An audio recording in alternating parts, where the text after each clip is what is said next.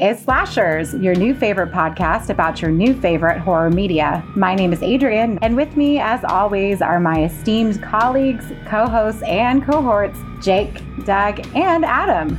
Boys, say hello to the mutant goons from beyond. Hello, mutant goons from beyond. If you don't know my voice, it's Jake.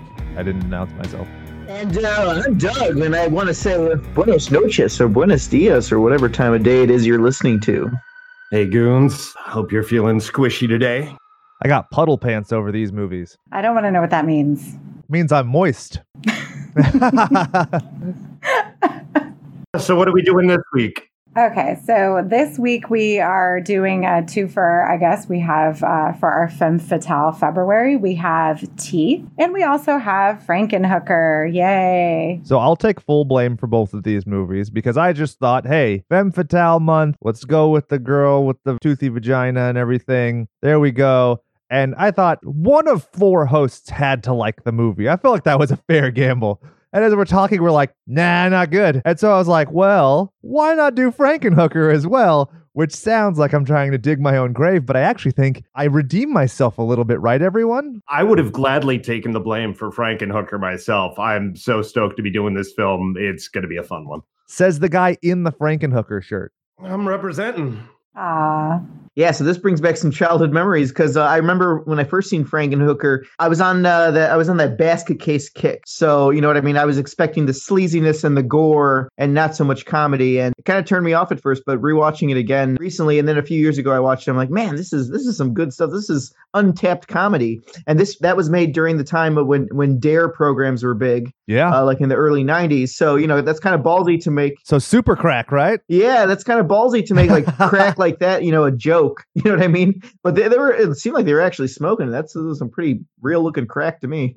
Seriously. And Adrienne, you'd never seen Frankenhooker before, right? No. I had no idea it even existed. I mean, and I love horror movies, so this was fun. But I'm not big into like kind of the sleazier ones. So I knew what I was getting into and I stepped into it, but I was pleasantly surprised. Because I'm very wary of stuff like that where it's like sexually exploitative. Like I think that Porky's is cringier than most horror films. Like I usually don't vibe on that kind of stuff. Yeah. And so when this was sold to me in my youth, I was like, this is probably going to be a little, but then this is empowering. And so this is my thesis for this episode.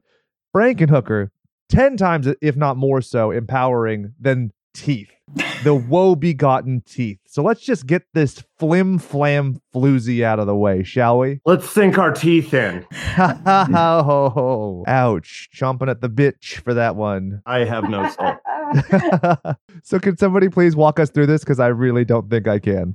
Yeah, no, I know. Teeth is terrible. I remember it being horrible when I watched it years ago, but I was probably super drunk and just forgot everything about it because I was like, oh, this is even worse than the first watch. Every rose has its thorns is the tagline on the poster. That tagline is so off kilter that I like for a second I was like, wait, but her name is Dawn. It's not Rose. Where the fuck did that tagline come from? Well, her vagina is the rose.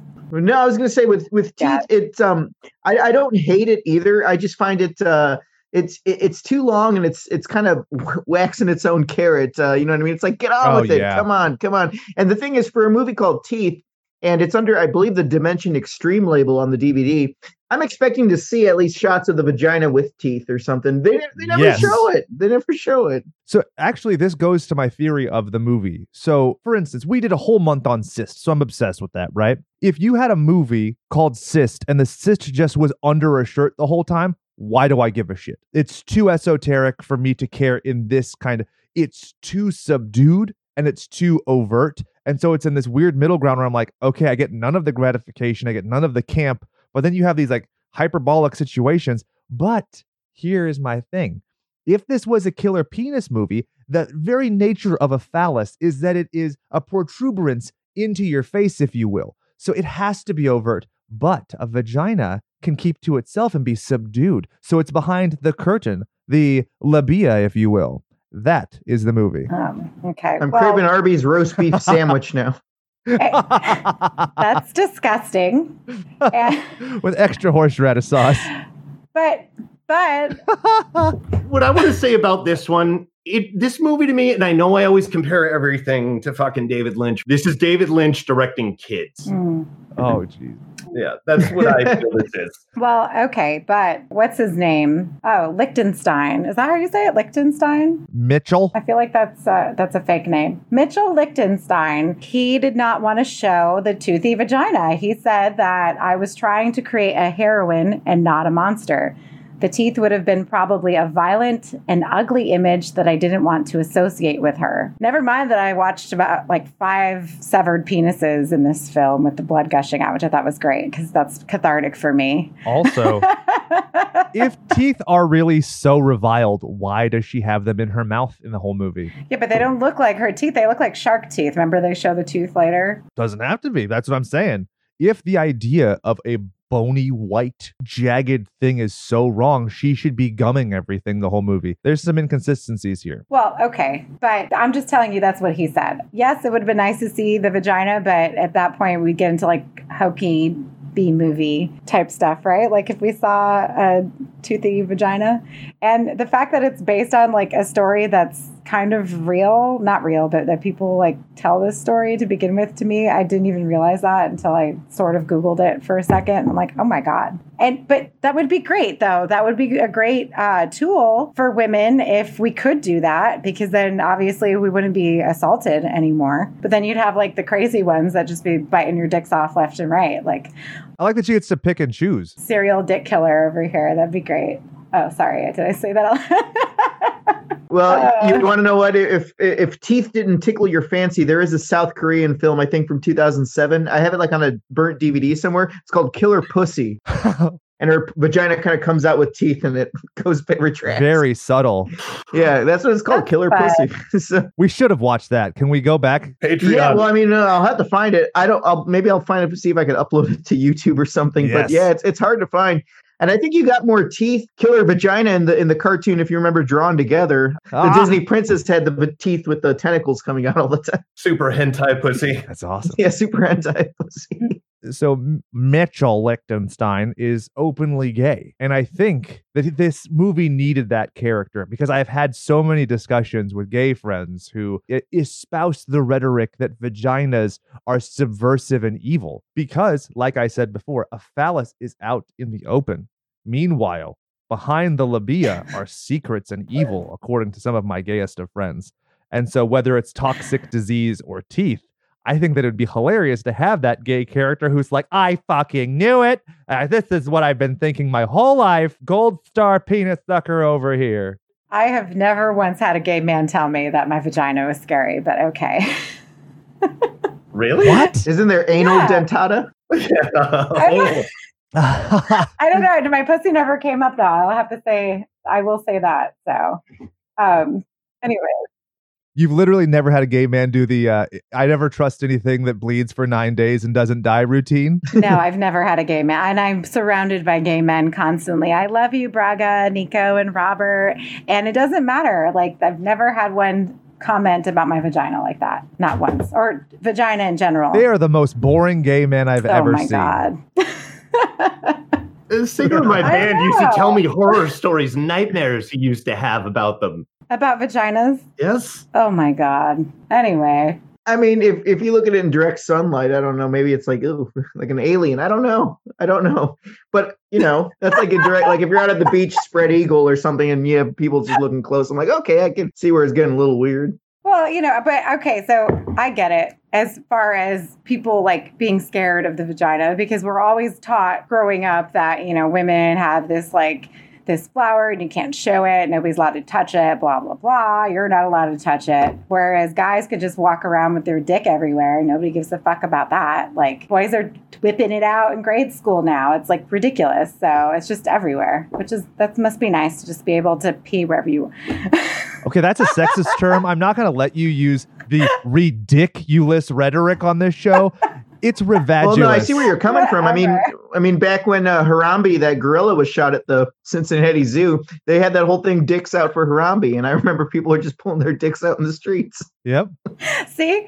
And then the idiot that just went streaking on the football field over Super Bowl. Like, come on. That's not streaking. And he wasn't everyone's naked. praising him. Well, he looked terrible, but that's beside the point. I have literally no idea what you're talking about. So let's go back to this movie that none of us like, shall we? Did you guys notice just like so much prevalence and just so many establishing shots on the nuclear power plant? Like, I wanted to talk about that. There's like so many levels to that. But then not enough. That's the problem. Like, that's one of the things that frustrates me because like I love that imagery. Like, anybody who grew up with The Simpsons is like, oh yeah, I like Blinky the fish or Winky or whatever the goddamn name is. And so I wish that they had like, this is where it should, if it was campy, lean into that, and it's an irradiated mutant vagine. That's way more interesting than this subdued half-ass bullshit. I liked the subtleness to it, but did you also notice, like, after she was raped the first time, when she's riding home, the stacks or the cooling towers, there's black smoke coming out. That doesn't happen with those. Black smoke's only if there's a fire in the reactor. I thought that was a nice touch. I don't know if you guys caught that. Okay, but so what you're saying, so for people listening, what you're saying is that the stacks are what caused her, I don't think it's a deformity. I feel like it's her superpower at some point, right? So. Okay, so what's Spider-Man? Radioactive, bruh? You're trying to say he's deformed? No, I'm not saying he's deformed. He's a fucking American hero. I'm sure his penis is great. I mean, what do you want me to say? Excuse me, his web shooter? I could usually unload 7 loads of cum in like Spider-Man. What was that, Greasy Strangler? But one thing I gotta say too, okay, with the whole, like you said, with the whole nuclear reactor stacks in the back, did they have nuclear reactor stacks back in like the ancient times when she reads that book about vagina dentata? You know what I mean? I'm like, so what are the nuclear reactors for? So this took place in the Stargate universe, and it was the aliens' reactors that caused the ancient vagina dentata, right? We've solved it. Canonically, James Spader and the toothed vagina are in the same cinematic universe. Okay. That's the best I got? You motherfuckers. So shot on a budget of $2 million, it makes a pittance of $2,340,000. Wah, wah, wah. But this was more of a festival film and released to video. So it was all the craze for a quick minute. Yeah, it won some stuff at Sundance. Yeah. Well, I feel like Teeth in general, like this is one that your aunt or someone would even know about. They're like, did you ever see that movie about the movie with the teeth and the vagina? A lot of people know about it. A lot of people know the name, but they've never sat down and actually watched the movie. They just say, there's a movie about a killer vagina. Yeah. So it's like the movie Clown, right? Where it's like people know what the premise is, and you're like, oh, it's a movie where the guy gets stuck in the clown costume and turns into a monster. Yeah, because that's all that happens in it. And that movie was a short and became a film. This movie should have been a short and never made into a film because this is like a thesis statement. There's no movie here. It's just like, hey, wouldn't it be crazy if this lady had a toothy vagine? Mm-hmm. It was a short originally too. So this was? Yeah. This was, on the DVD, it has like short. I don't know if it was like how Sam Raimi did with Evil Dead, where he made this short that people weren't meant to see except like investors or dentists that were supposed to give him money. So, but yeah, that's what I said. Like, I feel like it ran better as a short than it did a movie. Yeah, and that's with any of these, right? Was it like Oculus was a short, Grace was a short, and they were all great. And what was that movie where they turn off the lights? Lights Out. Oh, Lights Out. Yeah. That one wasn't bad. I really liked right. it because she had Avenged Sevenfold posters all over her room, so I did like that one, but for that reason only. I don't know if it was a good movie or not. I can't remember. But. I'm going to be honest. I came home from the theater that night and turned the lights on. Call me what you will. It happened. Oh, but that's fine. But the fact is that the movie itself, you're right. It's only 88 minutes, but it does feel a lot longer. I tracked it. It's 36 minutes until something happens. And it's not even her vagina or anything attacking. Well, I guess sort of her vagina attacks at the beginning, right? Where she bites the stepbrother, which is the most filthiest, disgusting thing about this entire movie, is that her fucking nasty nip-tuck motherfucker brother is, in order for him to get bit, he had to have fingered her as a little girl. Yes. And I think that is the most disturbing part about this entire film. Yup. Mm-hmm. Could we have done without it? I don't know. I don't like visiting things where kids are being abused like that. Nope. Much less women, because she's assaulted twice in this movie. 3 times if you count the old man at the end. And it's like everybody like around her is just disgusting, except for her stepfather is the only redeemable man in this movie. And it's sad that, he's gets attacked by a dog, and then she basically runs away, and she's probably never going to see him again. So I don't know. That's just the entire. There's a lot of things we could have done without this movie. I do like her in this role. I feel like she's very cringy. I kind of don't like her at the beginning. I don't know how you guys felt, but I had no attachment to her. Her little stupid speeches at the beginning at the church and all that bullshit. Get the fuck out of here with that. Anyways, Adam, I can see you. I know you were talking about like Saved with this and yeah, just that kind of feel, just even more David Lynch or John Waters does Save kind of thing. Like that's what that vibe felt like. It just felt exaggerated and it kind of. Well, like if you look at the timetable, like so Save came out in 2004, this came out in 2007. Like inarguably that movie was a formative experience. And this just feels like a poor man's version of that. Like this isn't Mandy Moore throwing a Bible at somebody. So she's not, but I mean, I get it. It's not, the satire here isn't about God. It's about the whole idea of abstinence. So I give it a little bit of a pass, but like if you're gonna keep going to that well, you're gonna have more content because I have something that was directly in that same realm and just inarguably better. That's my big problem with that. I get so frustrated when I watch that part because I'm just like, yeah, like there's nothing new here. The whole idea that you're repressed and you're just like parroting whatever the fuck. I don't know. Like, especially to have seen like Righteous Gemstone so recently and how like great you can do that kind of content. Oh, yeah. Just made this so tedious to me.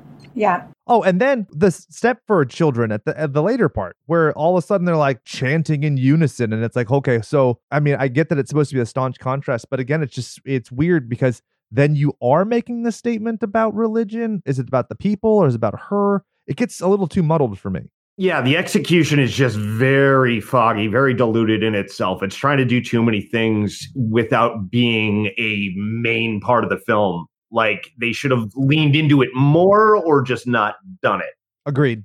100%. And that's one of the things. Just if it's a short, you don't need it. You just move on, you know? Make the purity ring an afterthought. Just mention it. Make that a little detail that sows that seed in your mind. That's all you need, kind of thing. Yeah, that's what I was going to say, too, because the whole thing, you could have made this movie without even the purity ring. You know what I mean? It's just maybe a girl coming into puberty. That's like all filler. What you said, Adrian, about the cringiness of it. I'm not going to lie. Back when I grew up as a kid, I was forced to go to like these Catholic religious nutso schools.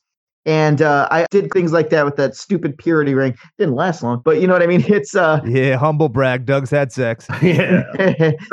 Well, no, what I'm saying is like it's not necessarily about having sex. It's more about like we're gonna model you so you don't have a personality of your own, and we're gonna stick you over here so you can be a good little taxpayer in our Christian conservative community. And the thing is, it seemed cringy in the film, but that's really how it is in real life. And fuck it if it's not culty like that. Like where they're doing that chanting with the word of God and all that. Yeah. So glad I left stuff like that. And it's also weird because it doesn't depict her as being indoctrinated. Like her parents are like, oh, it's cute you do that. And there's no like external pressures and stuff. So if it is her wanton desire, I mean, it's just, again, it gets this convoluted message because if you're talking about indoctrinating the youth and she herself is not indoctrinated, then it's not like a furthering of this idea. This isn't institutionalized. It's an isolated incident, right? But that's the thing. There's so little going on in this fucking movie that I'm allowed to sit there and extrapolate on nothing. Like, I shouldn't have opinions on this part of the movie because it just shouldn't be. It's useless. That's the whole David Lynch angle I'm talking about. I mean, a lot of Lynch is slow burn filler, but then so much of it is just contemplative. Yeah, that's fair. And I mean, I give it a pass for certain parts like that because, like you just said, we're sitting here talking about it. So, I mean, it did something. Yeah. Yeah, but I think that her whole trope of being a virgin and wanting to stay a virgin, I think it makes it that much more of an impact when she is raped because her sexuality is her choice. And because it's ripped from her, you see the change in this character. So this is where some of the nice parts of the movie are because you see the fact that this part of her has been taken. She did not consent to it. It's been taken from her. She had this whole, choice in her mind that she wanted to live this particular life.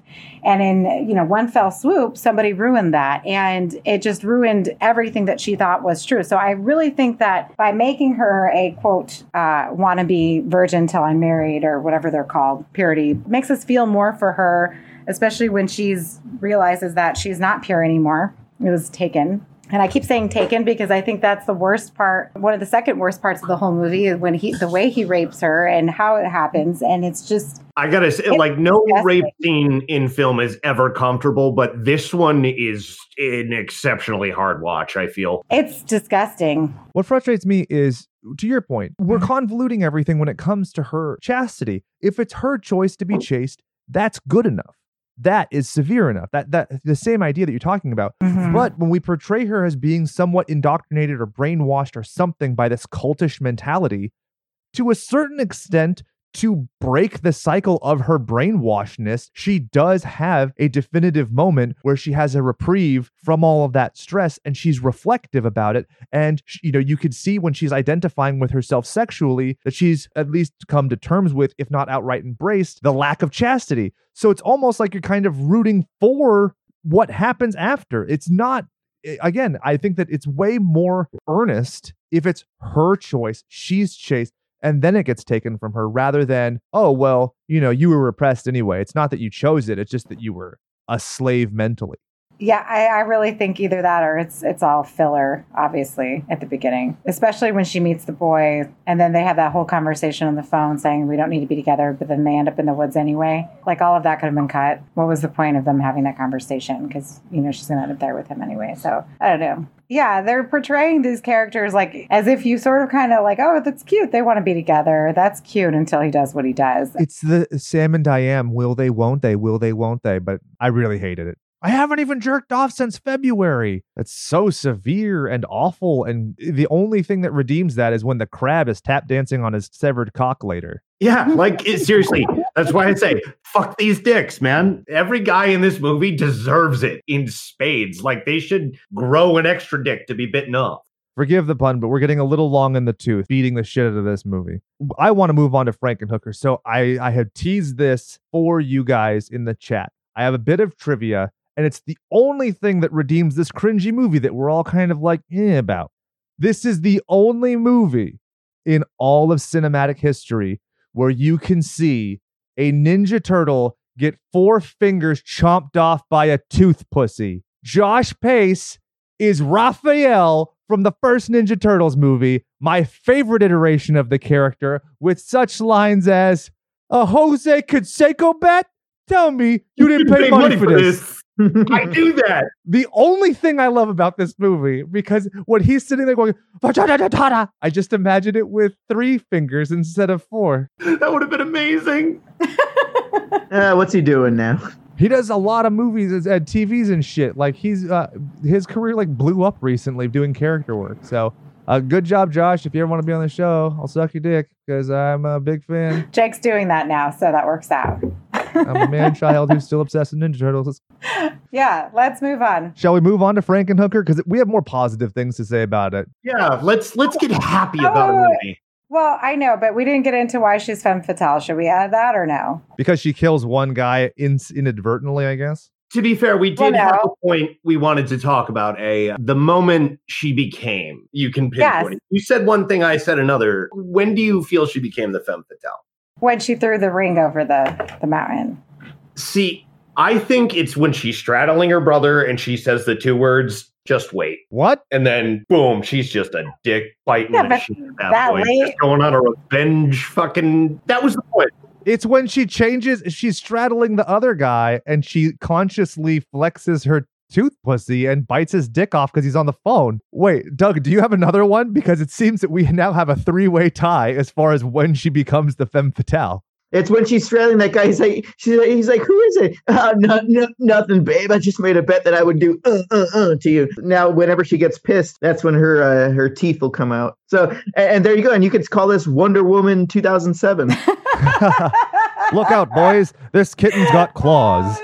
A little bit more. So she basically utters a perfect catchphrase. Just wait. Like abstinence. Yeah, but that doesn't... It works on layers. I don't know. It works to me. I laughed when she said that shit. This isn't Arnold Schwarzenegger in Commando letting off some steam, Bennett. It doesn't have to have a fucking quip to become a femme fatale. It's that moment, though. That's the moment. I know. That's what... Oh, my God. Okay. One last thing. I miss that we used to do the whole nickname things because I had the best one for the kid from Nip Tuck. I was going to call him Sugar Dick. Do you know why?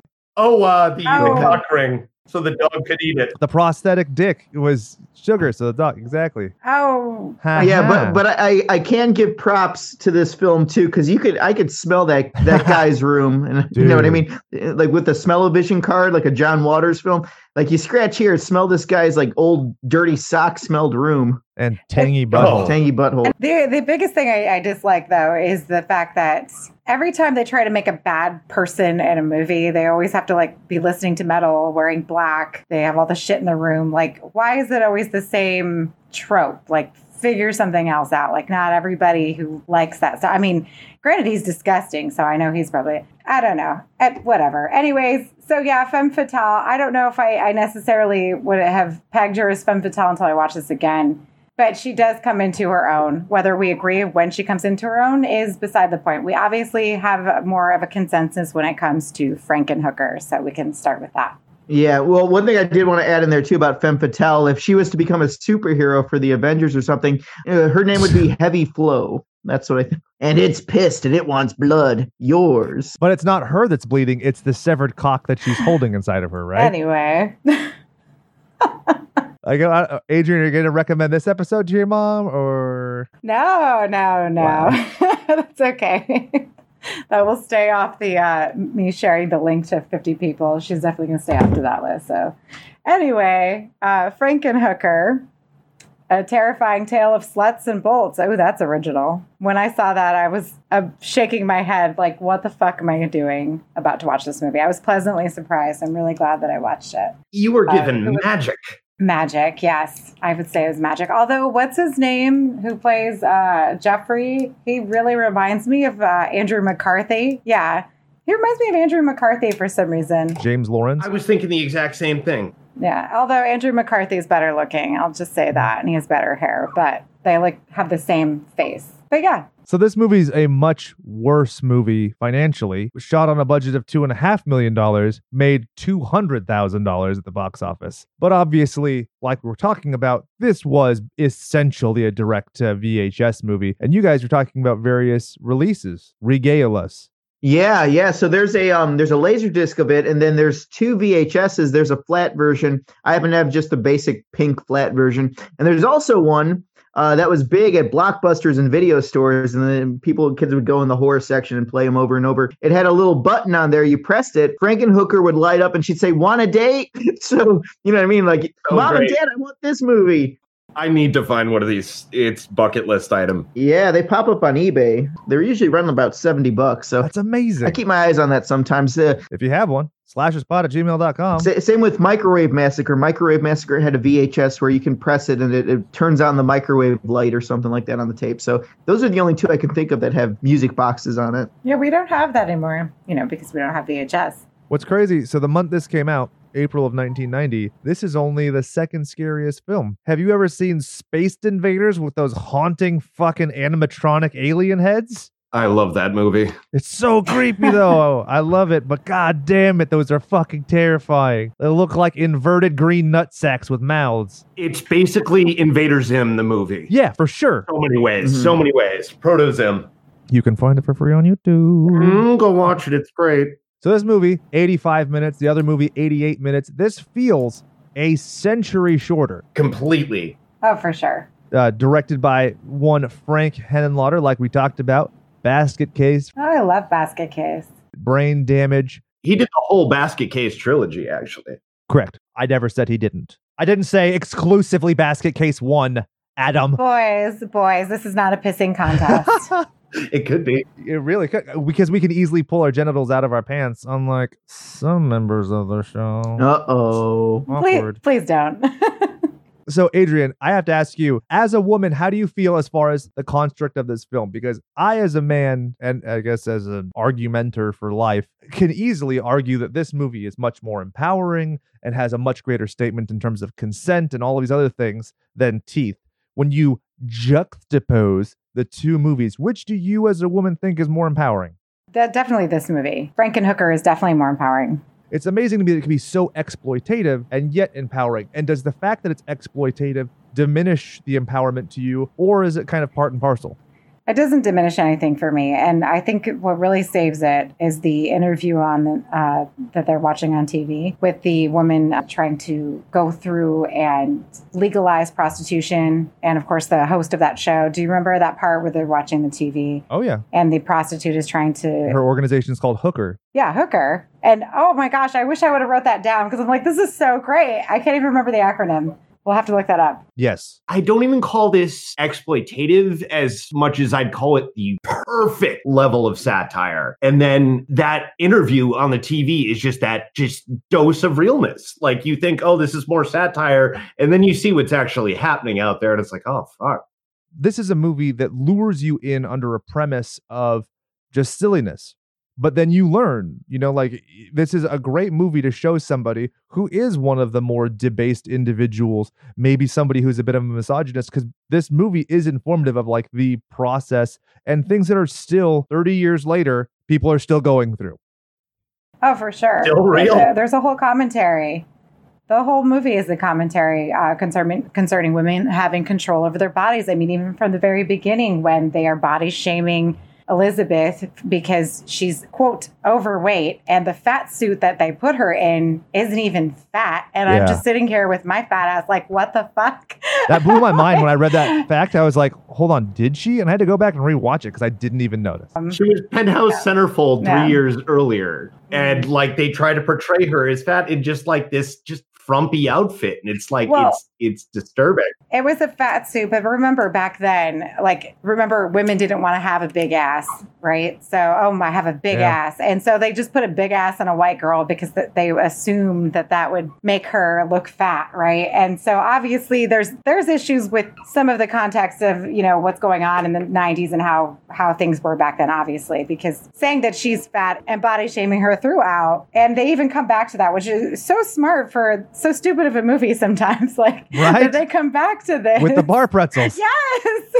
Like that, I think the level they go into it with that is like almost on par with just how much they go like the satire of the crack epidemic and like how both were just products of the 90s and like they were severe. Like looking back at this, it's like, wow, people were like this. People were fucked. And that wasn't that long ago. What's amazing, Henenlotter will talk about in interview after interview that he like barely had a script, right? And this is a guy who's got co-writing credits with Bob Martin. And so what's interesting to me there is I think that you can draw a direct one-to-one like satire to what was topical at the time, because they're literally to a certain extent pulling like things out of thin air, which would be the crack epidemic and things that I'm honestly a little surprised that they don't really get into the AIDS epidemic and bloodborne pathogens. I think that kind of helps this movie age a little bit better in terms of where we are now, but it's an incredibly insightful movie. Now, Aid, if I may, when it comes to, let's just go piecemeal. I don't want to skip to the end because I think the end is a great button for the film. Do you like the fact that she basically has the Bride of Frankenstein, like, I didn't consent to be alive thing? Does she have that though? So she comes back to life and she says it's amazing. And then she realizes basically what she is and that she's not herself. And it doesn't consent to having been alive. Okay. And I think that her repulsion from that very much mimics. I think it's obviously a clear, it's Franken Hooker. So okay. I think it's that. She realized at that point, like what Jeffrey had done and like, oh, this is for him. This isn't me. Yeah, this isn't me. I like how there's two variations of her waking up. And so I don't know if this really answers your question, but I really think that she was more in her own skin, sort of in a way, I guess, when she was like all the hookers and walking around the city. And then when she realizes that she did not consent to this. No, but then she says it is wonderful. So I don't know if she stays too long with the fact that she's upset that she didn't consent to this, because at some point she was like, this is wonderful. Why don't you do this for everybody? Isn't it just after she bitched about the fact that it's not her hands? I can't remember. I literally just watched it like 2 minutes ago. It's reversed because she says, she says that you could bring people back, and then she realizes she wasn't brought back. She's reconstructed, and that's where she... And so one of the reasons I picked this for a femme fatale movie is I know that it's supposed to be that she's so sweet and loverly and she loves Jeffrey, right? But what I've always taken it as is her getting revenge on him. Oh. Where she's like, hey, you have tits now. That's my revenge because you made me. Because here's the thing. The fact is, he upgraded her for him. Yeah. He is a fucking pervert. He's a debase. He's not the hero of this. He's a No. man with literal brain damage who is an opportunist at the very least. Mhm. And so Major fucking incel energy. exactly. And so when she does this to him, what does he talk about? The fact he doesn't have a dick anymore. And so it's literally, to me, I've always taken it as like the best revenge, like one of those, like almost the end of an 80s sitcom where everybody freeze frames and you're like, yeah, that's how I like this ending. Yep. Yeah, and, Well, and yeah. like you said too, I'm glad you mentioned that about Jeffrey too. I felt he had like major incel energy, and I don't know, like I felt like a little bit, like you said, brain damage. And then if he bent over and spread his ass open, there was probably a burger in there, so he may have Asperger's. You know, I just What? yeah. But another thing I'd like to mention too about this film is that it felt like a live action Ralph Bakshi cartoon, something like Fritz the Cat. Oh, I could see that So, for sure. and that was social commentary back in the 70s. And this is kind of social commentary for the early 90s with the whole crack epidemic and, you know, women using their bodies as they wish. It shouldn't be, like you said on that talk show they had, what do the guys say? He's like, what are they going to do next? Is the government going to give out free condoms? And what are they going to pay for hotels next? What are they going to do? I'm like, well, All right.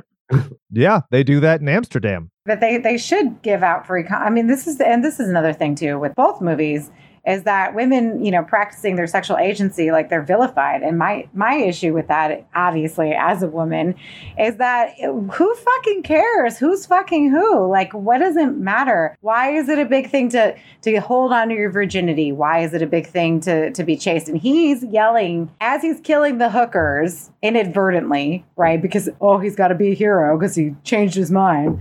He's yelling at them like, oh, don't do that. Your body wasn't made for that. You can't do that, blah, blah, blah. Like he's saying all of these disgustingly sexist things while they're smoking crack. Yes. And to me, he's not a hero. And he definitely mimics Victor Frankenstein in some ways. And so if we're going to Yes. talk about, you know, the fact that this is, you know, sort of reaching and pulling from obviously Mary Shelley's Frankenstein, Victor is the same way. He's a pompous asshole who wants to play God and as a result gets everybody killed. And Jeffrey is in the same vein. So I see why he's like that, but it just shows you like it doesn't matter that this film is a commentary, that we're still going to have all these disgusting pigs, hence today's world, obviously. So they're alive and well and they're in positions of power.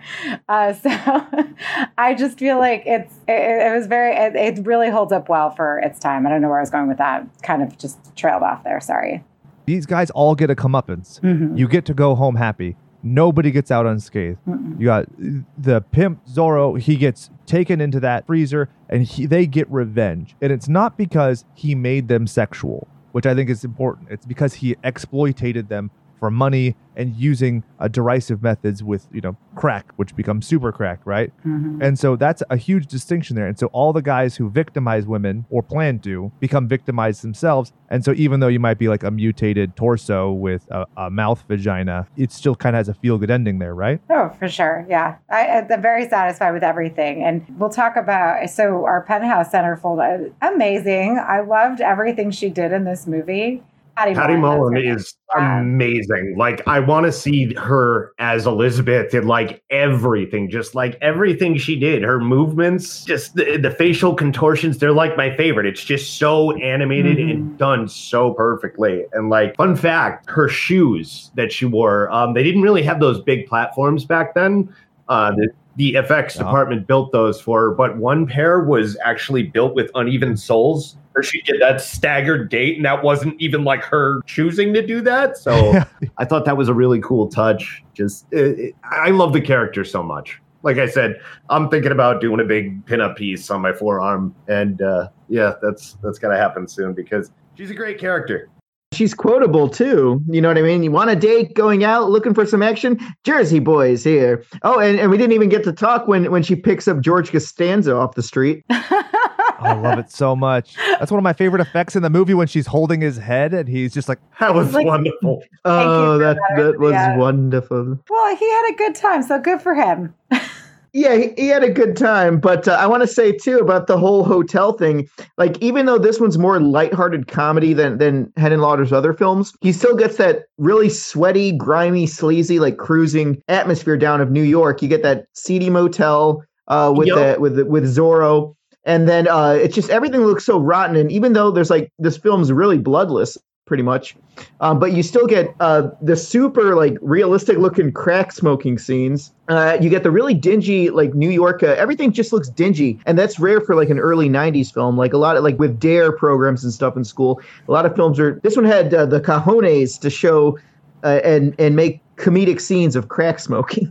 This was old New York. This is like one of those last movies that showed like the old, just like porno theaters in fucking Times Square. Taxi Driver, yep. Exactly. This like for this movie to come out in 1990, this is like the last film to show New York like that, I feel. Even his fucking car is old. It's like a 70s, what do you not noir, but just like a grit crime Did film. The car not give you guys the feel of Ash's car from Evil Dead? It did, yeah. Mm-hmm. Good, I'm not the only one. Funny enough. Well, also the trailer for the Evil Dead game dropped, so let's include that metadata in this shit. Oh man, I'm excited for that. Another thing too, like with this film, it just really felt like Frank Henenlotter. I don't know if you guys know, but he co-creator of that Something Weird films production, and they released a lot of like Herschel Gordon Lewis's films, like the early '70s pornos and stuff like that, like Bat Pussy, Baby Bubbles, and all these are like really sleazy '70s 42nd Street films. So he was a big fan of that, and I feel like that really showed inspiration in his films that he did, especially like pretty much all of them. But Basket Case really held that in. I'm like, man, this feels like a sleazy 70s, street in New York. And, that's probably because of the films he grew up watching. Oh, exactly. He talked about that. Like, he would ditch school and he would go and he would see how many movies he could see in a day. And he didn't give a shit if it was a sex flick, if it was sci-fi, if it was horror. It was just that it was like trash cinema. So he's actually been in a few documentaries just for his expertise in the genre. And it's just like a fascinating guy. And like, it's so interesting to me that, Herschel Gordon Lewis obviously was like, a revolutionary for trash cinema. And then you have this guy picking it up and running with it. And I based on this movie, based on at the very least, the first Basket Case, you wish that he just had more of his own work instead of becoming basically a historian for most of his career. Yeah, he's got a bunch of stuff like that own company with Something Weird. And then another fun fact, too, this is one of Bill Murray's favorite films, best of the 90s. He said, if you see only one movie this year, make it Frankenhooker. Absolutely. And it should have been. This is the best movie of 1990, except for Ernest Goes to Jail. I don't know. Best movie of 1990. What else came out the same year? Tales from the Dark Side. Cry Baby. That's all you got? No, I like Cry Baby. That was just the month of. Those are the only other things. So because you were looking in April, right? Yeah. So I'm doing Well, technically Tales from the Dark Side was May, but whatever. I'm doing the USA release. So the USA release was June 1st, and Gremlins 2, the new batch, and RoboCop 2 both came out that month. So I was just really shocked that you said that. But I will add the caveat of April because there's nothing that beats Gremlins 2, the new batch. Sorry. Okay. Yeah, Gremlins 2 is just trolling before, like basically Joe Dante trolled the system before trolling was a thing. Hell yeah, and it's why it's perfect. And I will not accept a naysayer. See, this movie, like New Batch, I feel was super meta, super ahead of its time, and really did it well. Like I was saying, I put this up there with Return of the Living Dead. Like, it's just, I feel this movie's quintessential. More people need to know about this movie. More people need to see this movie. This needs to be on a lot more people's watch list. It deserves it. It's going to be weird, but you had compared it to Return of the Living Dead. I would compare this to something like Idle Hands, where it's like people just kind of dismiss it as that. I love that. Yeah, it's that movie with the hand, and it's like, no, this is a good movie. What the fuck? Like, come on, guys. It's so good. Jessica Alba, Devin Sawa, like, come on. You can see Dexter Holland scalped. Movie. So I agree. I feel like it kind of leaps genres too. I feel a lot of people who don't traditionally watch horror would actually really enjoy this film as well. So very much so. It's like what you were saying about the director skipping school to go see all of these films, like the sex films, the sci-fi films, the horror films. It's so many of those things just wrapped up in this comedic bow, and it's brilliant. 100%. And like when it comes to the special effects, like the super crack explosion scene shows you, I think that is a very concerted effort to make sure that it does not lean too far into horror, to an extent where it's overly visceral or violent. Earlier in the film, when she is inadvertently run over with the remote control lawnmower, there's a splatter of blood. Yet, all of the explosions are bloodless. I think that is a very point and perfect way of doing that to make sure this doesn't get to the point of and also it's not like mean-spirited. It's tackling themes and institutional issues that are mean-spirited and like of their nature, but there isn't that like gross scene in a cave where a dude is hitting a girl's head on a rock, you know? Like, this is not that, and it so easily could have been with the subject matter, which is one of the things, like, dude, this movie hits it. Like, this is an all-killer, no-filler movie for me. Yeah, just leans into the camp and just really knocks it out of the park. And what's crazy too is that this movie is only 82 minutes, and it's so entertaining because Frankenhooker, she doesn't come out until 57 minutes into the film. Yep. So it's like you're getting this build up, and then when she actually comes out, you're enjoying it even more. So it's like, man, the time just flew on this film. And what's crazy is she gets a great story arc with such a little amount of time. Mm-hmm. You know, because she has the very disjointed, which is actually kind of funny when you think of the way she's constructed, where she's, coming out and she's just like, fire bad, and then you get the humanity of it. It's such a fun juxtaposition. Elizabeth's just her whole chunk of the movie when she comes back. It's hands down the best part of the film too. It builds, it just ends completely awesome. Now, Adrian, as a woman, again, I'm going to keep going back to this because I think this is important, and I mean that's one of the reasons why I really like having you around. I really enjoy your perspective, but I think it's fair because I think that horror can be very exclusionary to people who are uninitiated. It can be a huge step for somebody to try and get into something, right? Like, for instance, there's 17,000 Final Fantasy games. I've never played one of them, so I'm certainly not going to jump in at 17,000. So I'm just not going to get into that daunting undertaking. And so to make things accessible, when you see a movie like Teeth, which has a certain degree of pomp and circumstance, versus Frankenhooker, which do you think is more accessible as a woman? Okay. God, that's a really loaded question. As a woman, it really is. They're both sides of the bonkers spectrum, I feel. Exactly. Oh God. I don't know if I could choose one that's more accessible. I feel like Teeth is more triggering, very triggering for a lot of women. And so I would not recommend that particular movie to anybody, honestly. This movie, I think, is more, so Frankenhooker honestly would just be more accessible as the fact that you can sit and enjoy it and still get the message that it has and not have to feel those triggers either, because you don't see anyone really being exploited in the way that Dawn is in Teeth. And I think that's important to talk about, too, because when you're watching, essentially, Teeth is a rape revenge film. And, we've talked about this before where I hate those movies. And there are movies and times where, for example, American Mary, Canadian Mary, she's assaulted at the beginning, but she's not, that's not the feature. They don't show her really being raped. I mean, she's drugged, and you kind of put the pieces together so that I can watch, right? I can't watch when you explicitly have to show me how these women are being assaulted, because one, I feel like we can get the gist of it and move on to what we're trying to get to without having to exploit that part of it. And two, I also feel that with Frankenhooker, these women all have their own sexual agency. Just because they're hookers doesn't make them any less of women. They're using their bodies, but they're still making money. They're still able to do what they want. And oldest profession. Yeah. And honestly, who fucking cares if somebody wants to be a sex worker? And I love the fact that Frankenhooker delves into sex work and to drugs, because honestly, it's nobody's, these are things that the law should not be involved in, because we see what's happened with the war on drugs, Nancy Reagan's fucking bullshit. We've seen what's happened. You can watch, there's a whole Netflix documentary on why, drugs should just be legalized versus what's going on now, because of all the people being exploited as a result. And the same thing with sex work. And it just makes no sense to me if this is what somebody wants to do, what fucking difference does it make? In the 80s, they were scared of AIDS and whatnot. Now we understand it better. And I think that Frankenhooker is more accessible than Teeth. Sorry. That's my spiel. Well, also, this goes to a second point, because one of the things I feel like is that if Frankenhooker with the name can be alienating because I don't know that many women would see that and go, oh, this is inherently empowering.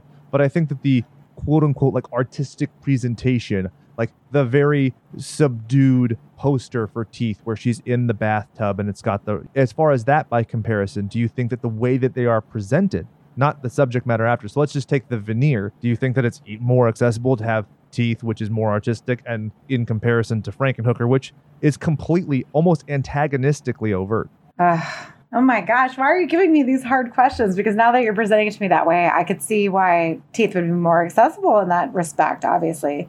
And not only that, but... Well, I'm rooting for your answer because that was big words. What is this, PBS? I'm sorry. But I think it can be alienating because I know there's tons of movies that I've enjoyed. Like, look at Blood Diner, for Christ's sake. Blood Diner is a boring-ass name for how great of a movie that is.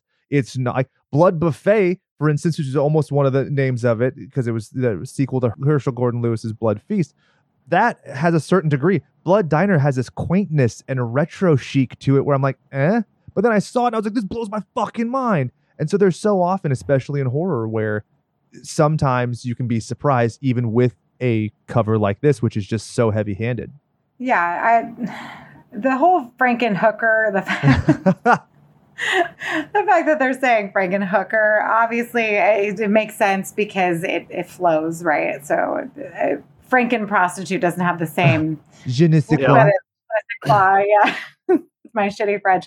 So, I just feel like obviously that I feel like the title could possibly turn, especially a lot of women off. I would just think that throw this movie away is like a bullshit. And I don't want to say B movie. I don't think it's B movie, but just like bullshit comedy, horror comedy, whatever crap. And so I feel that a lot of women would just throw that away. And I'm here to tell the women of, the world listening to Slashers podcast that no, please don't turn this one away. Because honestly, I feel that the women, especially with Elizabeth, they have more of a comeuppance in Frankenhooker versus Teeth in a way, because in Teeth, she's still sort of feeling her way around. So if we go with Adam's theory that that's when she comes into her own, that's at the end of the fucking movie and then the movie's over. So it's like, what the fuck was the point of that, right? Yep. She doesn't get the true revenge. I don't know. I feel like Frankenhooker is more satisfying. I definitely think it's more accessible. Honestly, you can watch it on YouTube. Accessible in the literal sense of the term, yeah, right? So, for free with no ad interruptions. Exactly. The best thing too, it's fun. Yeah. Like, it's fun to watch. Mm-hmm. I had a blast watching it by myself. I'm like, I'm gonna watch it again after this. Just saying. I mean, I watched it, and this is terrible to say, but I watched it on my lunch break and into my planning period. I just had it on my phone. I'm like, oh, this is great. And like Doug said before, and I think you other two touched on it as well, that it didn't feel very long either. Like Teeth I took 2 days to rewatch Teeth. I watched it for the first hour, and what did we say, 36 minutes until that part. And then after she gets raped and all of that, I had to take a break because I'm like, oh, this is getting the exact same. Oh, it's too much. And then, it's so painful. Teeth is very heavy topic with heavy presentation. Frankenhooker is like Pee-wee's Playhouse of Porn presentation of some heavy issues. Like, it's arguably heavier, right? Which is crazy. Exactly. These are like fucked up, like drugs, just like the way women are just so abused on every level. Commoditized, yeah. Exactly. But he delivers it with a spoonful of sugar. Exactly. Like when Zorro's downstairs, like, where are my girls? Zorro, sugar, monkey, honey, what are you doing? What the hell was that? Like, he has the best line delivery, too. Like, you know what I mean? It's like quotable. This is like perfect midnight movie sleaze. It really is. And it's like, I don't know how this movie isn't just so much more widely renowned. Like I say, how I was comparing it to Return of the Living Dead, everyone knows Return of the Living Dead. Like, this should be that level of just cult phenomena. Here you go. So if we had done Return of the Living Dead and we called it like Trash's sex romp in the graveyard, I think a lot of people get turned off by that. Like, let's all go through off the top of your head. Can you think of any better name for this movie than Frankenhooker, which can, to a certain extent, be alienating? No, it's perfect. Rasta bruising? I don't know. You could probably do a play on something Mary Shelley or even Percy Shelley related, like something, because they do little nods to Frankenstein, and obviously I love Frankenstein. It's one of my favorite books. His last name Franken and stuff, yeah. And and her name is Elizabeth Shelley. Duh. So obviously there are little nods to it. Frankenhooker, I feel like, was good at the time because you had all of these in the same proximity as like Porky's and Animal House and all that bullshit, right? So you had to have a funny little quippy name so that people would go see it. And obviously Bill Murray is all about it, right? So there you go. Only other thing I'd call it would be John Waters' Reanimator.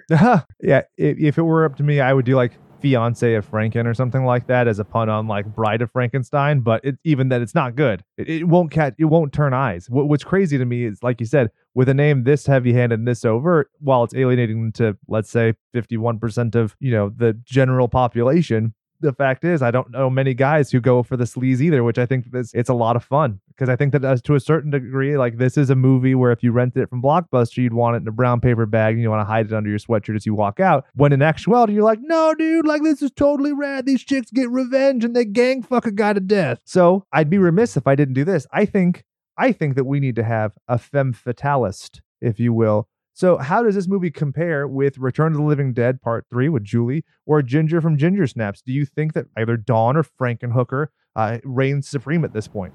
I'm going to say Elizabeth is my favorite. She massacres motherfuckers. It's great. I agree.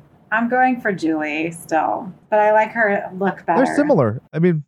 Yeah, it's a tie because Julie and Elizabeth are very similar. They even do the same thing. It's like, why? Exactly. Why did you create me? I didn't want to come back.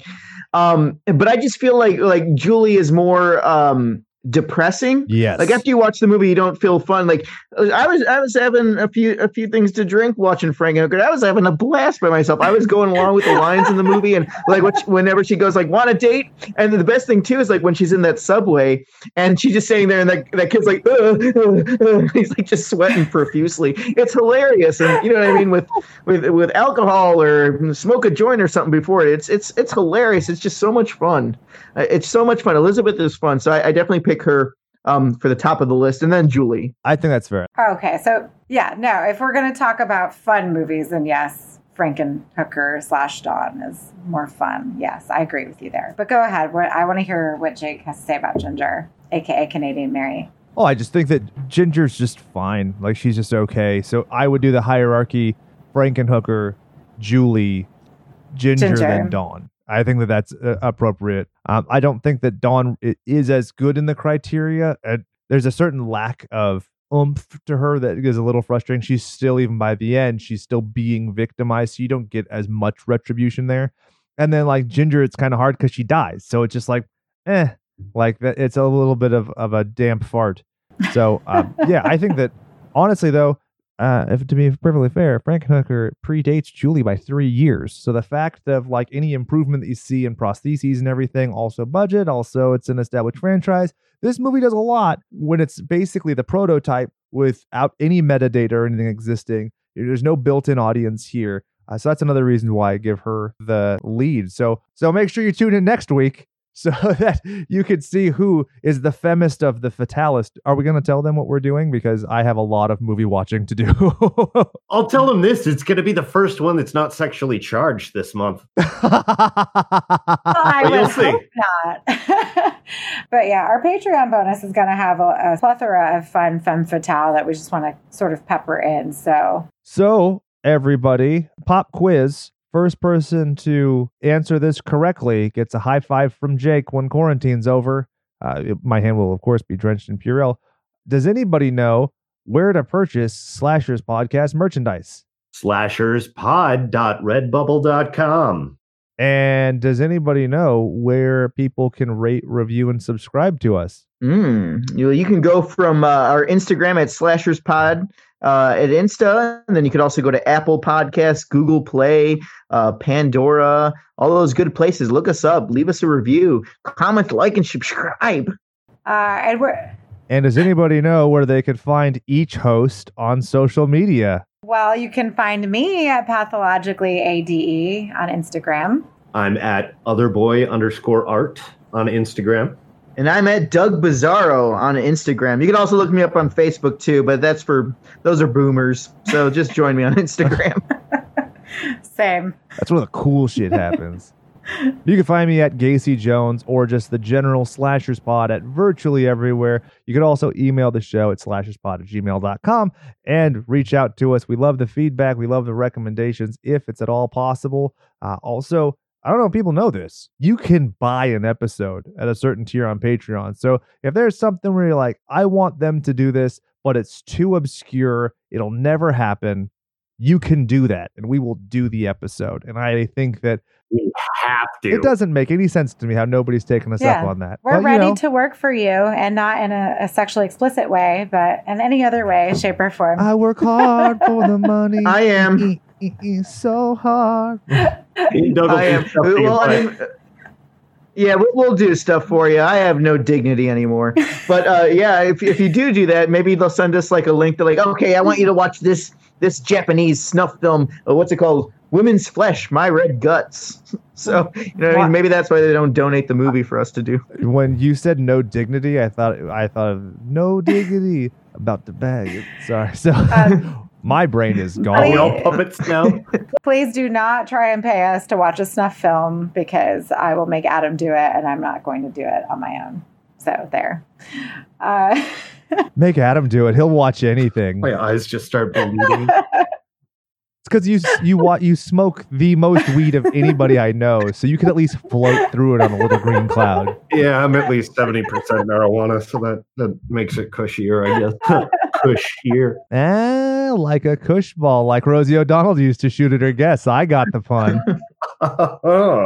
Send us homemade. Well, I guess this brings us to the end of our episodes. This is Adrian on behalf of Doug, Adam, and our lovely Jake saying goodbye and good day. Good eye, mate.